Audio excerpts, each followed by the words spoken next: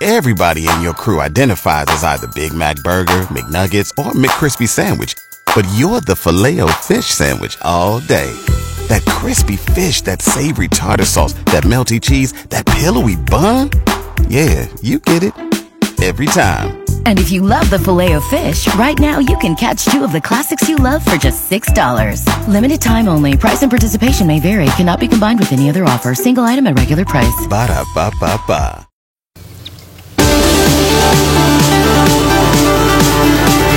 Bienvenidos al segundo segmento del show de Gloria Cárdenas. 801-656-9605. Hoy más que nunca. Anote este número telefónico. 801-656-9605. Y hoy más que nunca, se perdió este show, vaya a lagrandesoleil.com o a familiaamerica.com, donde usted quiera. En la grande, la página de la grande, ahí lo va a encontrar en la sección de On Demand. En la página de familiaamerica.com, la página de la abogada Gloria, ahí en la sección de podcast. Este show y otros que hemos tenido, para que usted los pueda escuchar en la comodidad de su agenda, de su tiempo. Hoy estamos hablando acerca de la nueva acción que se anunció por medio del Departamento de Seguridad de los Estados Unidos, desde Homeland Security Department, y cómo le está dando más potestad o más poder a los agentes de ICE en cuanto a hacer deportaciones inmediatas a personas que encuentran o personas que no tienen documentación dentro de 100 millas de la frontera norte hacia adentro de los Estados Unidos o de la frontera sur hacia adentro de los Estados Unidos. Y vamos a hablar específicamente qué estados y qué ciudades están involucradas en esta nueva acción. Gloria. Okay, so now if you think about how many states and how many people that affects, Okay. roughly two-thirds of the U.S. population live within 100 miles of the U.S. land or coastal borders. That's about 2 million people. Wow. 2 million people. 200 million people. Sorry, 200 million people. Wow. 200 million, sorry, 200 million people. Y dice Gloria de que básicamente la tercera parte de la población de este país está una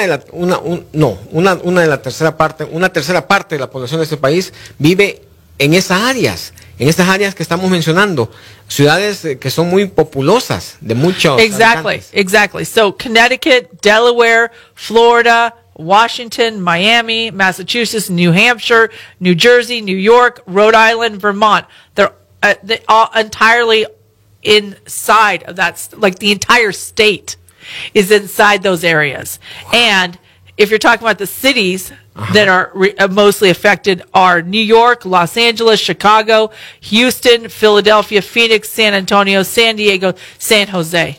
We're talking about a lot of cities.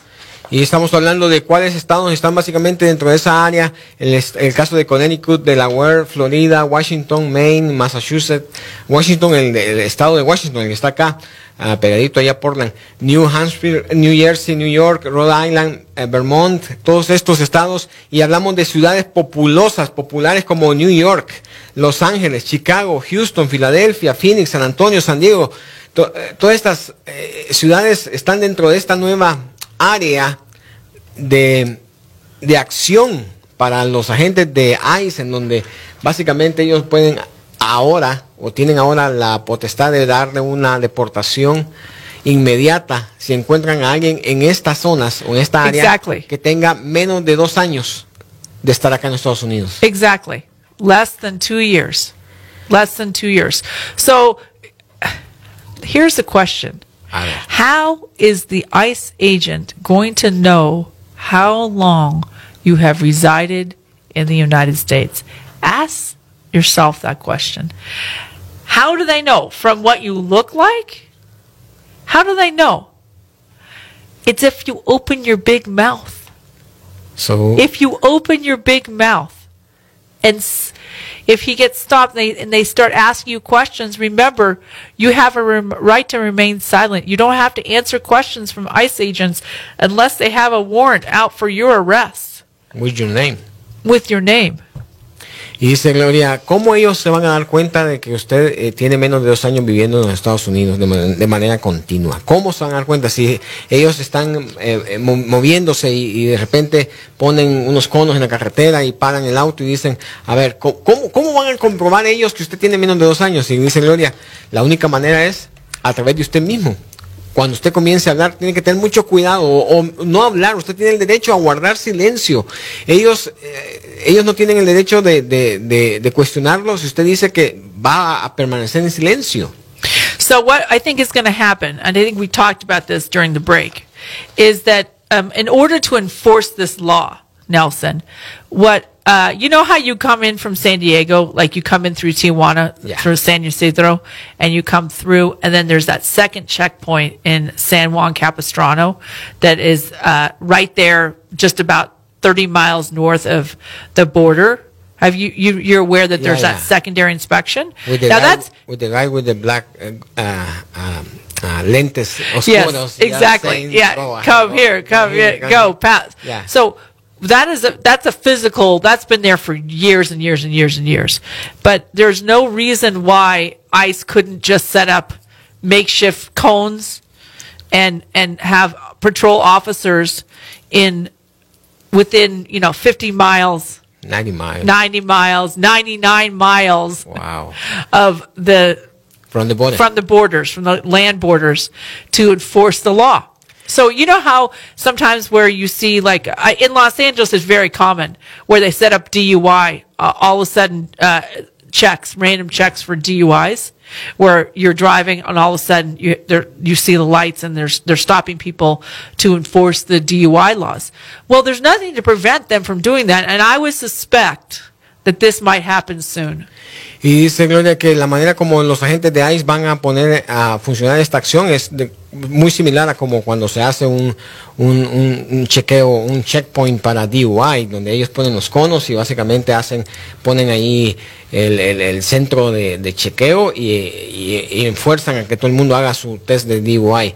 De la misma manera, dice Gloria, dentro de 50 millas de la frontera, da el ejemplo de Tijuana. Cuando usted viene de Tijuana y entra ya a California, está un segundo checkpoint ahí en San Diego, en donde está el policía o el agente está con sus lentes negros ahí haciendo señas con sus manos, quién se mete al checkpoint, quién pasa al checkpoint. De la misma manera, dice Gloria, que ella espera o supone de que va a pasar lo mismo en Nuevo México, en Arizona, en el estado de Texas, y a lo mejor al otro lado, en la frontera norte, allá en el estado de Washington. Yes. Idaho has a little portion. Yeah. Oh, Idaho too. Montana. Van a haber algunos checkpoints dentro de ese rango de las 100 millas, 50, 90, 99 millas, donde ellos van a poner ese checkpoint, es lo que se supone. Pero de nuevo, again, Gloria, it's very important for the audience understand that they have to be so careful with the mouth. Yes, exactly. Be so careful with the mouth. That is, now if you get an encounter, if you're there and you're driving and you get stopped, they're going to say, oh, hi, what's your name?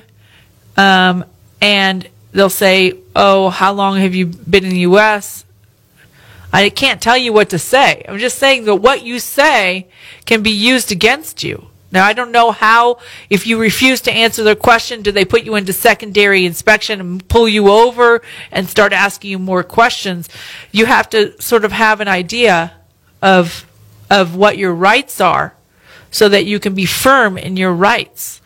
Y dice Gloria que es difícil decir o decirle qué tiene que decir usted. Hay que tener mucho cuidado a la hora de que pase una situación de esta, y por eso pongan mucha atención, Y este programa pónganselo a sus hijos, pónganselo a sus familiares, mándeselo a sus familiares, o mándenles el sitio, el link ahí para que su familiar allá en donde ellos estén puedan escuchar este programa con Gloria a través del internet, a través de familiaamerica.com o a través de lagrandesoleil.com.